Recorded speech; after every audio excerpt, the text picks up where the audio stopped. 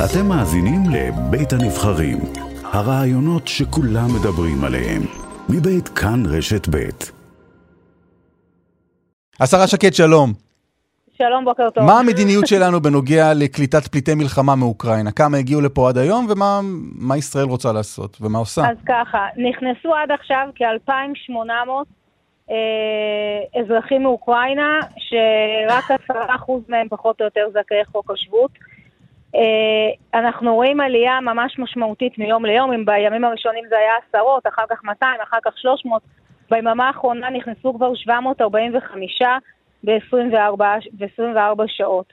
עכשיו צריך להבין, למדינת ישראל יש אתגר עצום, וזה לקלוט את זכאי חוק השבות, יהודים וזכאי חוק השבות, מדובר בעשרות אלפים, אנחנו יכולים גם להגיע למאות אלפים, אם תהיה עלייה גדולה גם מרוסיה וגם מחבר העמים, ואנחנו צריכים להבין שזו המשימה המרכזית שלנו. מדינת ישראל היא מדינת הלאום של העם היהודי, ואנחנו תעודת הביטוח של העם היהודי, ואנחנו צריכים לדאוג לאנשים האלה. בוודאי כמדינה מערבית אנחנו גם נקלוט פליטים באופן כללי, אזרחים באופן כללי. צריך להגיד שכולם באים ממדינות שונות באירופה, ובאירופה יש מדיניות לאפשר להם להיות שם ולעבוד שם במשך 3 שנים. אבל יש כאלה שבכל זאת מעדיפים לבוא לישראל. ובימים הקרובים אני אגבש מדיניות מסודרת, כי צריך לעשות סדר בעניין הזה. ומה קורה בינתיים? מה המדיניות שלנו בינתיים? בינתיים מי שמגיע נכנס, עובר סוג של תישול מסוים, ונכנס, צריך להגיד... כלומר, המדיניות הישראלית כרגע היא לאפשר לאנשים שמגיעים מאוקראינה, שנמלטים במלחמה, להיכנס. נכון,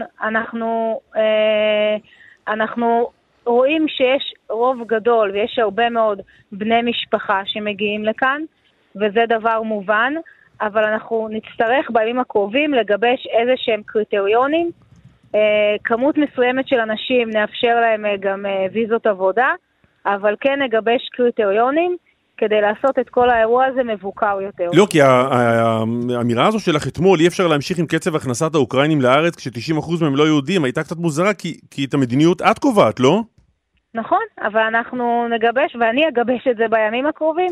צריך לדעת שזו מציאות שהיא משתנה מיום ליום, היא מתפתחת מיום ליום, זה גם לא דבר שביום אחד מחליטים ועושים, זה עניין של כמה ימים, אבל כמו שאמרתי לכם, בימים הקרובים אני בהחלט אכריז על מדיניות חדשה. אבל מה הכיוון שלך? מה תפיסת העולם שלך? אני אומרת שוב, הכיוון יהיה, קודם כל אני מסבירה לציבור, כדי שהציבור ידע שלמדינת ישראל יש אתגר שכמעט אין לאף מדינה אחרת, מבחינת גודל הכמות שתגיע לנפש. מדובר ביהודים וזכאי חוק השבות, יגיעו 10,000, אולי 100,000, זה אתגר מאוד גדול. בנוסף לזה אנחנו נאפשר איזושהי מכסה הומניטרית לאנשים שהם לא זכאי חוק השבות. שהתפיסה שלך אומרת מה? 100, 1,000, 10,000, כמה? אני מדבר על אותה מכסה הומניטרית של אלה שאינם זכאי חוק השבות. אני רוצה לעשות את זה בצורה מסודרת, אחרי שאני אגבש את זה עם רשות האוכלוסין וההגירה, נחכה עוד יום-יומיים ואתם תדעו את המספרים. 2,800 איש שהגיעו לכאן, אני מוציא מהם את ה-280 איש שאמרת שהם זכאי חוק השבות, 10%. אני נשאר עם נגיד 2,500 איש. מה המעמד שלהם פה כרגע? הם מקבלים אשרת תייר, הם יכולים להיות פה כמה שבועות, על מנת שהם יתארגנו על חייהם באירופה, זו המטרה. והסיפור הזה של הפיקדון, מה מדיניות הפיקדון? מה זה הערבות הזאת? אז הפיקדון שנדרשים להפקיד קרובי משפחה מישראל, זה לא אותם אנשים שמגיעים מאוקראינה, אבל מישהו מישראל מכר שהוא לא קרוב משפחה מדרגה ראשונה. אני לא רוצה לתת דוגמאות, כי חלקן גם מביכות, אבל יש אנשים שמגיעים לכאן, ויש להם איזשהו קשר לאדם בישראל. אז אותו אדם, אם הוא רוצה, הוא נדרש להפקיד ערבות, מדובר בערך ב50 מהמקרים, בין 40%-50%. ובשאר המקרים? בשאר המקרים פשוט נכנסים. אם יש קרוב משפחה מדרגה ראשונה, נניח יש כאן איזושהי אזרחית ישראלית, שהיא אינה יהודיה, ואמא שלה נמצאת באוקראינה, והיא מגיעה לכאן, אז היא פשוט נכנסת. למה לא לתת בעצם לכל מי שרוצה להיכנס לכאן לשנה, לשנתיים, ואז להוציא אותם, או כשמצבם בבית, במדינה שלהם משתפר? קודם כל, צריך להבין שבמדינת ישראל כבר עכשיו, יש, גם שתבינו את המספרים, יש בערך 13 אזרחים מאוקראינה שנמצאים כאן באופן לא חוקי, זאת אומרת שהם הגיעו עם אשרת תייר ונשארו. יש עוד 2,500 כאלה שהיו כאן בזמן פרוץ המלחמה עם אשרת תייר, ואני ערכתי לכולם באופן גורף ואוטומטי, כדי שלא ילחצו, ואם אין להם לאן ללכת, ערכתי להם באופן גורף לחודשיים. ויש כאן כמובן עוד עובדים זרים שנמצאים כאן ברישיון. כל מדינה, אין מדינה שיכולה לפתוח את שעריה לכל מי שרוצה, בלי שום הגבלה. בטח לא מדינה שהיא קטנה כמו ישראל, ובטח לא מדינה שתתמודד עכשיו עם אתגר קליטה מאוד מאוד מאוד משמעותי. אגב, אנחנו לא יודעים אם הוא יבוא, אתגר הקליטה הזה, כי עד עכשיו את אומרת כל האנשים שבאו זה 2,800 איש, שמתוכם 280 איש זכאי חוק השבות, זה לא נשמע כמו איזה עד כה אתגר מי יודע מה. אבל אני אגיד לך שאנחנו מעריכים שתוך כמה שבועות המספרים יעלו. אנחנו רואים כמובן גם באוקראינה, גם אזרחים מאוקראינה וגם ברוסיה ובמדינות אחרות, הרבה מאוד אלפי אנשים שפונים לנתיב. נתיב זה הארגון שאחראי על הנושא הזה במדינות חבר העמים. אנחנו רואים אלפי פניות לנתיב, אנשים שמבררים מה הדרך לעלות לישראל. ויש כאן הזדמנות גדולה עבור מדינת ישראל לקלוט עלייה, לתת להם בית, לתת להם קורת גג, וצריך לזכור שגם אותם אנשים הם אנשים שעוזבים את ביתם ונמלטים. אז השאיפה שלך כרגע היא לקבל פה רק זכאי חוק השבות עם כוכבית קטנה של עוד, לא יודע, בודדים, או שוב תגדירי את המספר שהם לא כאלה? זו השאיפה שלך? השאיפה היא לקלוט לכאן את זכאי חוק השבות, לאפשר איזושהי מכסה הומניטרית למי שלא, ולנתב את הכניסה לישראל של האנשים עם אשרות תייר. וגודל המכסה יש לך כיוון לגביה? כלומר, אנחנו מדברים על כמה... חברים, אני מבקשת, תנו לי יום-יומיים לעבוד. מדובר פה באמת בדיני נפשות. לא, תפיסת העולם. מה תפיסת העולם? אחר כך... כמה, תפיסת העולם שלי, אתם יודעים. מדינת ישראל היא הבית של העם היהודי. אנחנו תעודת הביטוח של העם היהודי. אנחנו צריכים גם לעזור לעמים אחרים בשעת צרה, אבל זה צריך להיות מדוד ובהתאם ליכולת של המדינה. בריטניה הודיעה על קליטה של 200,000 פליטים אוקראינים. כן, קודם כל לבריטניה, אם אתה מסתכל באופן יחסי, שתבין, בוא ניקח לדוגמה את בריטניה, כן? כן. בריטניה עד עכשיו בכלל יש לה ויזה, צריך אנשים מאוקראינה צריכים ויזה, ולכן הם לא יכלו עד עכשיו בכלל להיכנס. באופן יחסי 200,000 לבריטניה, זה כמו 20,000 לישראל, ואנחנו מכוונים לקלוט הרבה יותר מ-20,000. גם זכאי חוק השבות הם אנשים שנמלטו מאוקראינה, ואנחנו יודעים שנקלוט הרבה יותר מ-20,000, כך שכבר עכשיו המדיניות של ישראל וישראל תקלוט הרבה יותר באופן יחסי מבריטניה. אבל את אומרת, כרגע את לא יודעת להגיד כמה יקלטו מפה, כמה יהודים וכמה לא יהודים. אני אומרת שכרגע אני לא רוצה להגיד ולשלוף מספרים, אף אחד לא יודע כמה זכאי חוק השבות ויהודים יגיעו לישראל. אתמול שוחחתי על זה עם שרת הקליטה, יש לנו היום גם קבינט של קליטה ועלייה בראשות השרה מדינה שטה. אנחנו לא יודעים להגיד מספר, אף אחד לא יודע, זה יכול להגיע לעשרות אלפים, שזה בעינינו המינימום, וזה יכול להגיע גם למאות אלפים.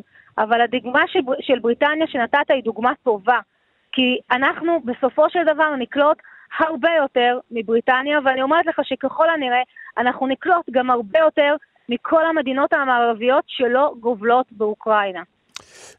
חברך, השר מתן כהנא, התראיין אצלנו, אני לא זוכר מתי, לפני כמה חודשים, ודיבר על זה שלתפיסתו צריך לשנות או לבטל את סעיף הנכד בחוק השבות. מה את חושבת על זה? אני לא רוצה להיכנס לזה עכשיו, בטח לא כשרת פנים. אני יכולה להגיד לך שבקואליציה... כשתהי שרת התיירות זה יהיה פחות רלוונטי. לא. אני יכולה להגיד לך שבקואליציה הנוכחית הנושא הזה הוא לא רלוונטי. אני לא מתעסקת בדברים שהם לא רלוונטיים. זה לא רלוונטי בקואליציה הזאת, וזה לא משהו שנכון עכשיו להתעסק פה, מכיוון שזה לא עומד לקרות. אנחנו מאפשרים להם לאוקראינים שיש להם קרובי משפחה בישראל להיכנס אלינו כי יש שם מלחמה. גם באתיופיה יש מלחמה. למה אנחנו לא מכניסים לפה גם אתיופים שיש להם קרובי משפחה בישראל? קודם כל, כשהיה חשש למלחמה באזור אדיס אבבה וגונדר, אז אנחנו נערכנו בצורה מאוד מאוד מאוד מהירה. תדעו לכם שכבר צוות שלי של רשות האוכלוסין וההגירה היה באדיס אבבה ובגונדר, כדי לטפל בהחלטת הממשלה שעל פיה אנחנו אמורים להביא 3,000 קרובי משפחה. כרגע באתיופיה, למזלנו, ובאמת אני מקווה שככה יישאר, באדיס ובגונדר אין מלחמה, ואני מקווה מאוד, והעניין שם יתייצב, ואני מקווה שכך זה יישאר. טוב, בתוך הקואליציה, דברים בסדר? כן, בסדר גמור. היום אמור לעבור חוק האזרחות, אני מקווה מאוד שהוא יוצבע בצהריים, והיה אתגר מאוד גדול עבורי אחרי שהחוק נפל, ואחרי שגם על הגרסה השנייה הגישו עררים, אבל אני באמת חשבתי שזה חוק הכרחי, ואני מקווה מאוד שהיום הוא יעבור. ומבחינת המתחים בתוך הקואליציה, אנחנו רואים גם באירוע הזה, של הפליטים האוקראינים, חברייך לא מתלהבים מהאמירות שלך. בכל אירוע, בכל נקודה כזאת, צפים כלפי מעלה חילוקי הדעות האידיאולוגיים. זה משהו שהולך להחזיק מעמד? יש חילוקי דעות אידיאולוגיים, אנחנו גם לא צריכים להסתיר אותם. יש תפיסות עולם שונות בקואליציה הזאת, ואני כשרת פנים אפעל במדיניות ההגירה של מדינת ישראל, תהיה לפי תפיסת העולם שאני מובילה, זה התפקיד שלי, זה האחריות שלי, וזה נכון שיש תפיסות עולם שונות, צריך לדעת לדבר, להתווכח, ולפעמים גם לא להסכים. יאיר לפיד יהיה ראש ממשלה? אם הקואליציה הזאת תתנהל כמו שצריך ונוכל לשמור על האידיאולוגיה שלנו, אז בהחלט הממשלה הזאת תמלא את ימיה והוא ייכנס לתפקיד. אני אנסח את זה טיפה אחרת. את רוצה שיאיר לפיד יהיה ראש ממשלה? אני אומרת שוב כמה, שאלו אותי את השאלה הזאת עשרות פעמים ואני עניתי... אני מצטרף לרבים וטובים. כן, נכון, עניתי עשרות פעמים את אותה תשובה. ראשית, אני חושבת שהוא שר חוץ מצוין. ברגעים האלה אני חושבת שהוא נמצא כרגע באירופה, אם אני לא טועה בלטביה, נפגש עם מזכיר המדינה האמריקאי, ואני מאחלת לו בהצלחה רבה בפגישה. ואם אנחנו נמשיך לעבוד אחד עם השני תוך כבוד הדדי, ואני אוכל לשמור על האידיאולוגיה שלי ועל הערכים שלי, ולדוגמה חוק האזרחות זה דוגמה טובה, אני הבהרתי מעל כל במה שהחוק הזה בקדנציה שלי לא ייפול. ואני מעריכה ומאמינה שהוא יעבור בצהריים. את אומרת, אז אם חוק האזרחות נופל, גם הרוטציה נופלת. לא אמרתי עם חוק האזרחות, אני אומרת באופן כללי, אם אנחנו נדע לשמור על הערכים שחשובים לנו, על האידיאולוגיה שחשובה לנו, ואם הממשלה והמדינה תנוהל היטב, אז הקואליציה הזאת תסיים את ימיה. כי בהסכם הקואליציוני, הסכם הרוטציה, לא כתוב אם חוק זה וחוק זה יעבור. אני רוצה להגיד לכם בהסכם הרוטציה כתוב אחרי, במחצית הכהונה מתחלפים. אני רוצה להגיד רגע מילה על חוק האזרחות, זה חוק שהוא... ולא על השאלה שלי, את אומרת. שנייה, ואני שמחה, כי חשוב לי להגיד את זה, אני שמחה חשוב לשאול שאלות ולקבל תשובות, השרה שקד. אני נתתי את התשובות, נתתי אותו כבר פעמיים שלוש גם ברעיון הזה, ואני רוצה להגיד שאני שמחה שהקואליציה והאופוזיציה בסופו של דבר הצליחו להגיע לנוסח מוסכם, וזה חשוב למדינת ישראל. אוקיי, עכשיו אני רק תוהה, האם חילופי ראשי הממשלה בישראל, על פי ההסכם הקואליציוני שחתמתם, האם זה תלוי במעבר של חוקים כאלה ואחרים? אני אמרתי שוב, אם אנחנו נדע לשמור על הערכים שלנו בתוך הקואליציה המורכבת הזאת, וכרגע אנחנו מצליחים לעשות זאת היטב, הקואליציה הזאת תמלא את ימיה ויתבצע החילוף. כולנו זוכרים את המאבק הגדול שלך להיכנס לוועדה לבחירת שופטים עם הקמת הממשלה. את רואה את המינויים, מה זה רואה את המינויים האחרונים? היית חלק מהמינויים האחרונים שקיבלתם? את שבעת רצון? אלה המינויים שחלמת עליהם? אני רציתי במינויים אחרים, אבל אני חושבת שגם המינויים שהוביל שר המשפטים הם מינויים טובים. צריך להבין, מונו 4 שופטים, 2 מכל מחנה בצורה גסה. אני יודעת שהשופטים שטייניץ וקשר הם אנשים עם תפיסה לאומית מאוד מאוד ברורה, תפיסה ציונית עמוקה. הם גם אנשים שישמעו על כבודה של הכנסת והממשלה, ואני מעריכה שהם הצטרפו למחנה השמרני בבית המשפט העליון. אם גברת שטייניץ היא כזו עד כדי כך, למה כשאת היית שרת המשפטים לא חשבת למנות אותה? אני אומרת שוב, לי היו מועמדים אחרים, לכל שר יש את המועמדים שלו. אבל השר גדעון סער ובהצעה אחת איתי עמדנו על כך שיהיו 2 לכל מחנה, ובסוף במחנה השמרני הוא הוביל את הבחירה של השופטת שטייניץ, ואני יודעת שהיא שופטת טובה, ואני גם יודעת פחות או יותר מה תפיסת העולם שלה, ואני מקווה מאוד שהם יבצעו עבודה טובה בבית המשפט העליון. צריך להגיד שכשאני נכנסתי לתפקיד היה אולי רק את השופט סולברג, והיום יש לו מחנה שלם גדול ומשמעותי, ואנחנו רואים את זה בפסקי הדין. אגב, יובל שטייניץ החליף איתך מילה בעניינה? כמעט ולא, הוא כזה, אני חייבת להגיד לך, יובל שטייניץ ואני חברים טובים, והוא לא רצה לדבר איתי על אשתו. אני, באופן יזום, באתי אליו ושאלתי אותו איזה 2-3 שאלות, הוא עשה לי טובה שהוא ענה. איזה שאלות? זה לא משנה כרגע. לא, זה מאוד משנה. הוא אדם שניסה, אתה יודע, יותר ממה שצריך לשמור על ההפרדה. רגע, אבל את באה לשאול אותו... ולא רצה לדבר על אשתו. את באה לשאול אותו, אבל למה? אתה יודע, אנחנו חברים טובים. שאלתי אותו איזה 2-3 שאלות על אשתו. עליה? על אשתו? הוא לא רצה לענות, כן. על מה? על עמדותיה? אני שאלתי את תפיסות עולם, אתה יודע, זו שאלה שהיא לגיטימית. אבל למה לא לשאול אותה? אני שאלתי גם אותה, הייתה ועדת משנה, אני בוועדת משנה שהיא הייתה לא יכולתי להיות, אבל ביקשתי מחברי הוועדה, ובוועדת המשנה היא הציגה בצורה ברורה את תפיסות העולם שלה. אפשר לקרוא גם את פסקי הדין, בסוף לומדים הרבה על שופט מפסקי הדין, אבל אני חושבת שגם תפיסת עולם כללית היא חשובה. בסוף שופט יוצק לפסקי הדין שלו, את סט הערכים שלו, את תפיסת העולם שלו, ואי אפשר לברוח מזה, ואי אפשר להתנער מזה. לא, אבל קצת מעניין שאת הולך לשאול חבר קולגה, חבר כנסת, פוליטיקאי. כן, וצריך להגיד... מה חושבת אשתו שאת רוצה למנות אותה? שהוא לא רצה לענות ולא רצה לערב את... אז חבר הכנסת שטייניץ יצא בסדר. כן, בסך הכל הוא שטייניץ יצא בסדר.